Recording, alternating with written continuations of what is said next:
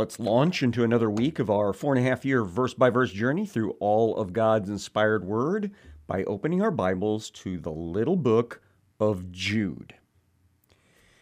Now, this book is rather interesting because it has as its body kind of a repeating of a lot of the material from 2 Peter chapters 2 and 3. And I don't think that's accidental. I think that Jude had read 2 Peter, and I think he was prompted by the Holy Spirit to include some of this material that was going out at this particular time. Now, we know that Peter seems to have written shortly before his death, so I put 2 Peter somewhere around 63, maybe early 64.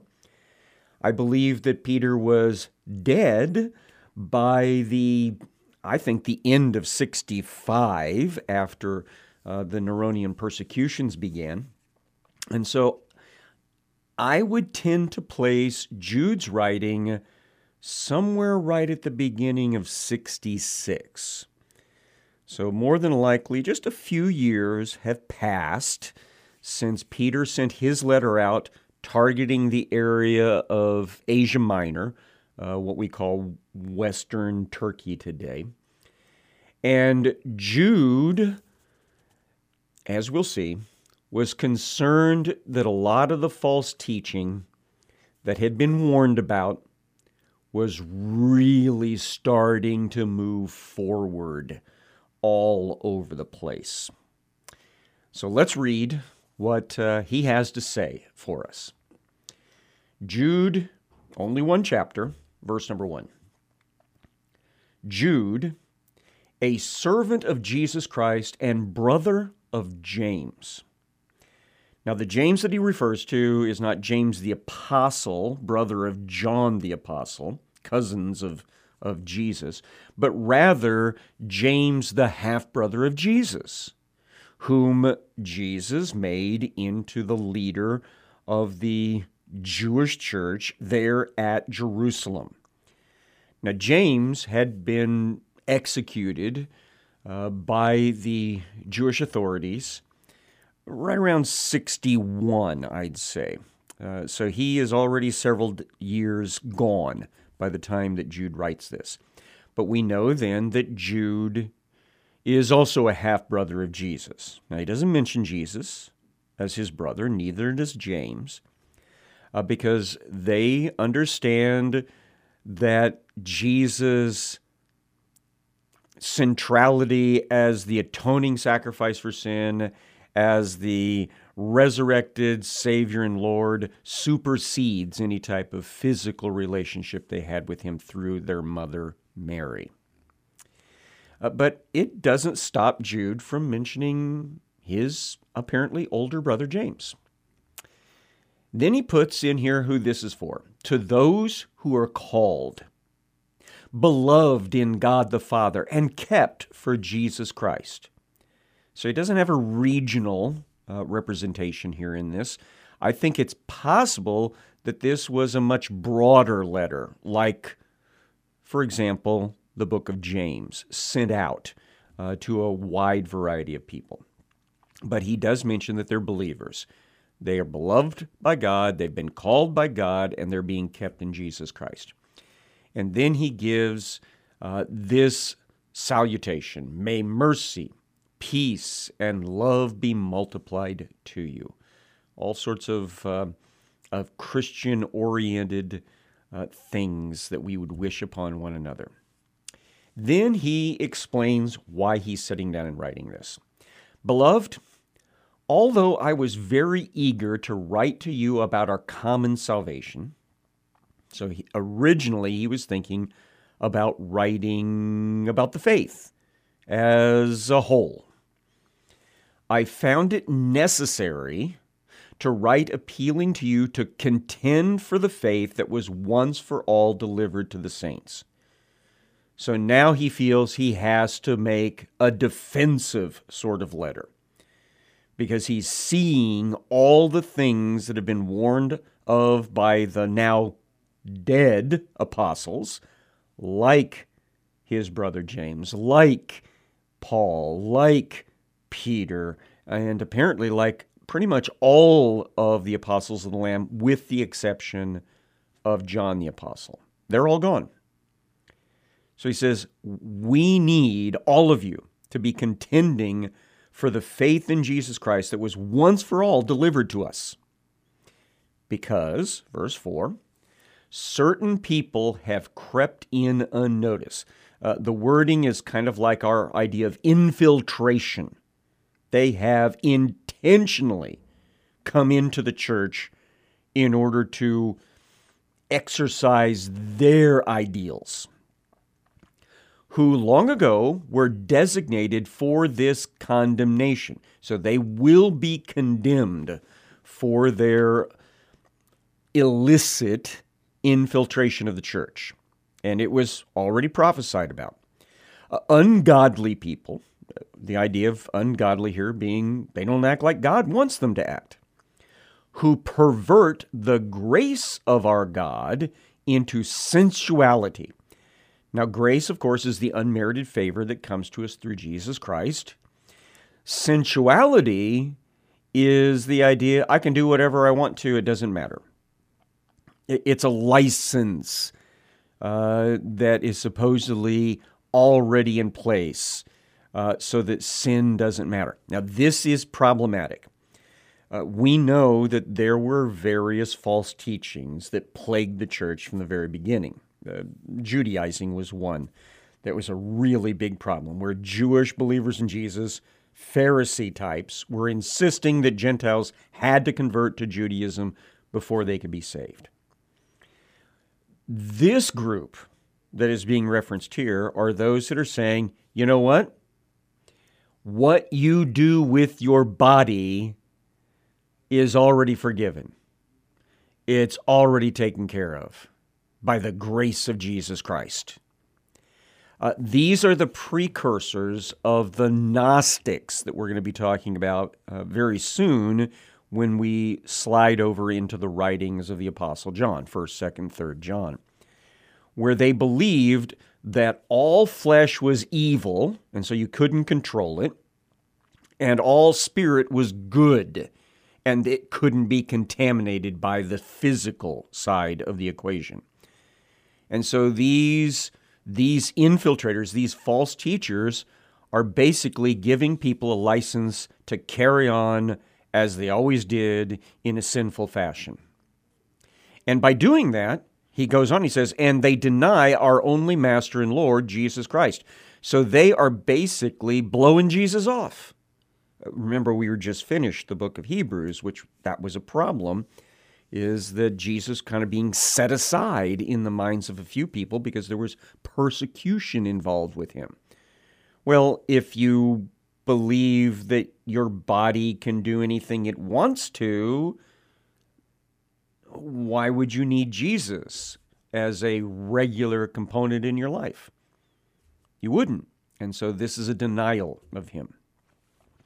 Now, he writes, I want to remind you, although you once fully knew it, that Jesus, and this is where the English Standard Version, I think, veers off from where they should be in their standards. The name Jesus does not appear in the vast majority of the ancient manuscripts at this point. It actually just says, the Lord. I think I only ran across a Latin manuscript when I was checking this out that has the name Jesus specifically in it. And it is clear that this is a reference to God at the time of the Exodus. And while Jesus most certainly was there in his pre-incarnate existence, it wasn't Jesus our Lord that we should think of being involved in this passage. It says, I want to remind you, although you once fully knew it, that the Lord who saved a people out of the land of Egypt, who was that? The Israelis, afterward destroyed those who did not believe. Now, this is where we start paralleling perfectly with 2 Peter chapter 2. These are the exact same examples that he uses. So, the Israeli people were saved out of Egypt by God miraculously, but then because of their unbelief, because of their rebelliousness, they ended up coming under his judgment. So it's not a once saved, always saved situation, and it most certainly isn't, hey, what you do doesn't matter to God because you're saved by him. Verse number 6. And the angels who did not stay within their own position of authority or within their specific domain, but left their proper dwelling, he has kept in eternal chains unto gloomy darkness until the judgment of the great day. And so that's a reference to the Genesis chapter 6 story, where some of the angels who had already rebelled against God rebelled even farther by messing around with the human genome in the bodies of the women in this pre-flood era. And God didn't let them slide. It didn't matter that he'd once had them as his angelic ministers. They had now gone rogue. They had now gone to the dark side, if you will, and they will pay the penalty. In fact, they've already been put on ice, or here, put in chains until the judgment day when they will be thrown into the place we call hell, which was designed specifically for them and their eternal incarceration. Again, exactly as Peter used as his examples. Verse 7, just as Sodom and Gomorrah and the surrounding cities, so Admah and Zeboim, which likewise indulged in sexual immorality and pursued unnatural desire, serve as an example by undergoing a punishment of eternal fire. So Sodom and Gomorrah, the 5 cities of the plain, they were a place that benefited greatly from the lovely environment that was in the southern Jordan Valley at that time. But it didn't matter. Once they sinned, once they started crossing lines that God never intended to be crossed, they were done. And they served as an example of judgment. So, the lesson to be learned, Jude says, is basically you can't just do whatever you want. Your past relationship with God is not a guarantee of your future relationship with him. If you sin, you will pay the penalty. And so these false teachers infiltrating the church with their false encouragement to just let your body do whatever it wants, they will come under judgment. Now, he describes a little bit more some of their problems. Verse 8, yet in like manner, these people also, relying on their dreams. So they're into the occult idea that I'm going to get this dream, I'm going to get this message from the supernatural, and I'll act on that, rather than sticking with the inspired word of God.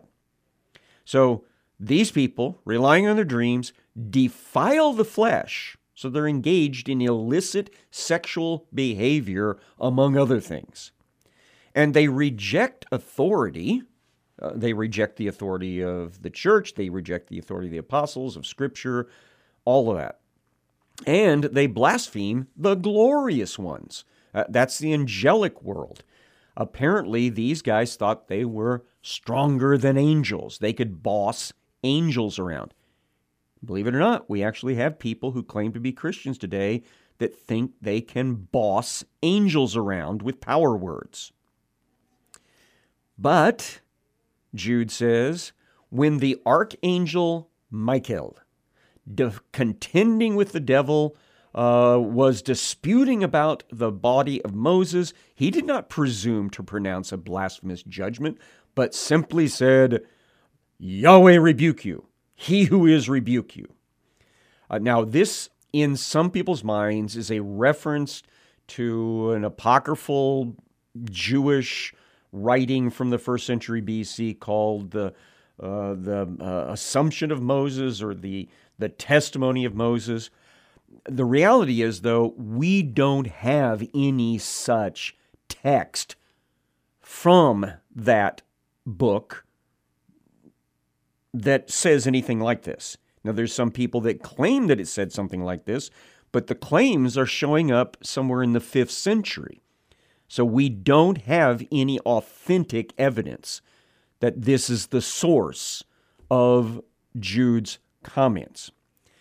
I think it's much more likely that Jude is referencing the book of Zechariah, chapter number 3, where the prophet Zechariah was shown Joshua the high priest, who was the representation of the Jewish people in that era of the Second Temple, the building of the Second Temple. And he represented, if you will, the body of Moses, because that was the Jewish people following the Mosaic law. And so Joshua was shown to Zechariah the priest standing before the angel of the Lord. I think that's Michael, because he is the angel assigned to the Jewish people. And then Satan standing at his right hand to accuse him. So all the elements that Jude mentions are right here so far. And then, verse number 2, he who is said to Satan, and I think it's the angel of he who is that's represented here, said, "The Lord rebuke you, Satan. Indeed, the Lord who has chosen Jerusalem rebuke you. Is this not a brand plucked from the fire?" So we have the angel of God, probably Michael, telling Satan to basically knock it off, but he doesn't use his own authority to do it. He says, Yahweh will deal with you. And so I think that's the better reference that we should think of from the book of Jude. The point, though, is this.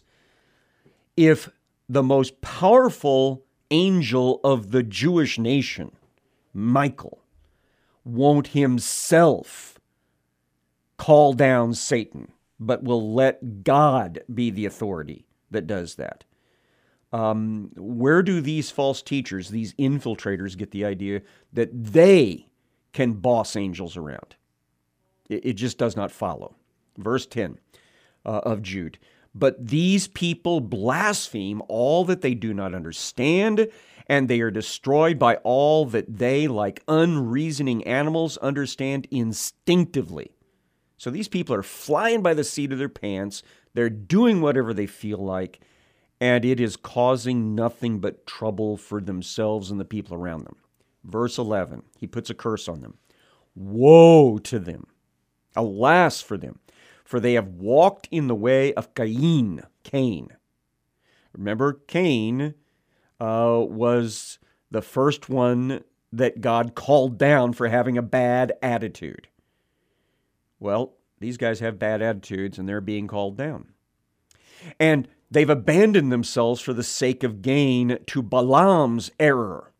Remember, Balaam used to be a prophet of the one true God back in the days of Moses, there at the time, at the end of the Exodus period, the wilderness experience.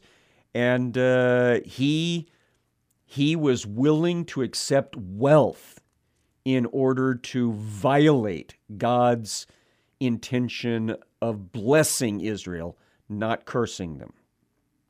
And so these guys apparently, they're willing to do whatever it takes to make a buck or a denarius. And they perished in Korah's rebellion. If you're not familiar with Korah's rebellion, that's mentioned over in Numbers 16. It's basically some relatives of Aaron and Moses that thought that they should be in charge of stuff, and they end up being swallowed up by the earth in God's judgment against them. And so the illustration that Jude is using here, and they're all straight out of Peter's second letter, second chapter, are these guys are just troublemakers looking out for themselves, and God will judge them. Here's some more descriptors that are similar to what Peter used. Verse 12, these are hidden reefs. So, the rocks just below the surface of a body of water that you can run aground on and rip the bottom of your boat out. They're hidden reefs at your love feasts. That's the fellowship dinner that was part of the weekly gathering of the saints during this time period. As they feast with you without fear. So they think everything's fine and they get to just eat with you and even grab some of the bigger pieces, Shepherds feeding themselves. So instead of feeding the flock, they're feeding themselves. Waterless clouds, with a promise of rain, but they never pay out. Swept along by the winds, fruitless trees in late autumn, twice dead and then uprooted. So they should have fruit hanging on them, but they don't. And so now they've been pulled up. Wild waves of the sea, casting up the foam of their own shame. So that's the illustration of, those big waves that hit the rocky shoreline and they just throw a bunch of stuff up and make a big bunch of foam and a big bunch of noise. And that's what these guys are doing. They're making a big mess of their life and of the lives around them. Wandering stars. That's actually a reference to planets. Planet means wandering one. And the thing was that the planets, because they're a lot closer to us, they kind of have a different motion across the sky than a star does. So he says, these guys are like wandering stars. They don't follow the norm. That is the norm of Jesus Christ. For whom the gloom of utter darkness has been reserved forever. That's kind of a throwback to the angel comment, because stars are sometimes used as a symbol for angels. And so what's going to happen to the angels that went away from God? They will end up in hell. What will happen against these infiltrating false prophets if they don't repent? They will end up in hell. Verse 14, which quotes from the legitimate portion of what we call the book of Enoch today. Now, this is what I believe. I believe the book of Enoch started with the very first portion of chapter 1 as the core that was authentic. And then it was expanded from there, kind of like a piece of religious fiction. So I have no trust in the larger portion of the book of Enoch, and I don't think you should have either. But this part is authentic. Verse 14, it was also about these that Enoch, the seventh from Adam, he's the one that was taken away by God. I think he's going to be one of the two witnesses in Revelation 11. That's my opinion. He prophesied back at that time, back before the flood. Behold, the Lord comes with 10,000s of his holy ones to execute judgments on all and to convict all the ungodly of all their deeds of ungodliness that they have committed in such an ungodly way, and of all the harsh things that ungodly sinners have spoken against him. Now, do you see the key word that keeps getting repeated over and over again? Ungodly. Not acting like God, not acting in God's purposes.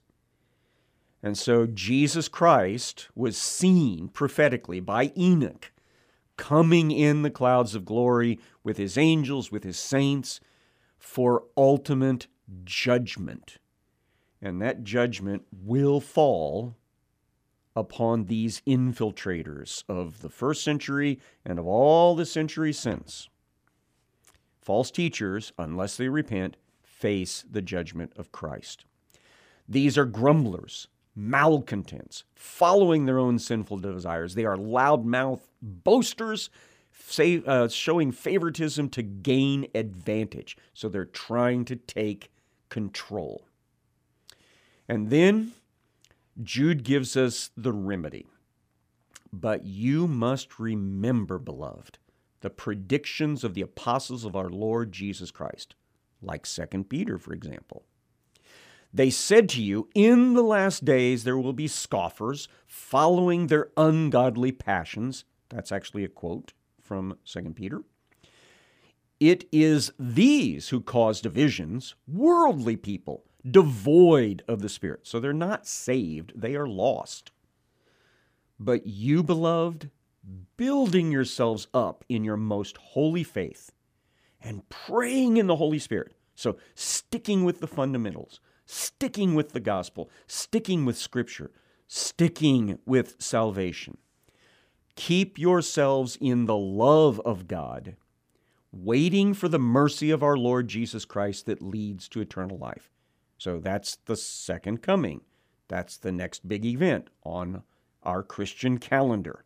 So we keep our eyes on the sky. While we do that, verse 22, have mercy on those who doubt. The ones that are like, not sure what's going on here. You know, those are the ones that are on our target list for salvation. Save others by snatching them out of the fire. You know, some of them are in big trouble right now, so they have an immediate need for us to try to intervene. To others, show mercy with fear, hating even the garment stained by the flesh. When we work with people that are caught up in the sins of the world, we have to be careful we don't get drug in to their world. We're trying to bring them into the world of Jesus.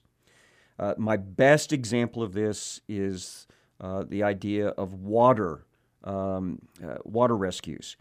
You don't get near the person that's drowning lest they drown you. You take all sorts of other precautions to get them saved because you don't want to get lost yourself. Let's finish it up.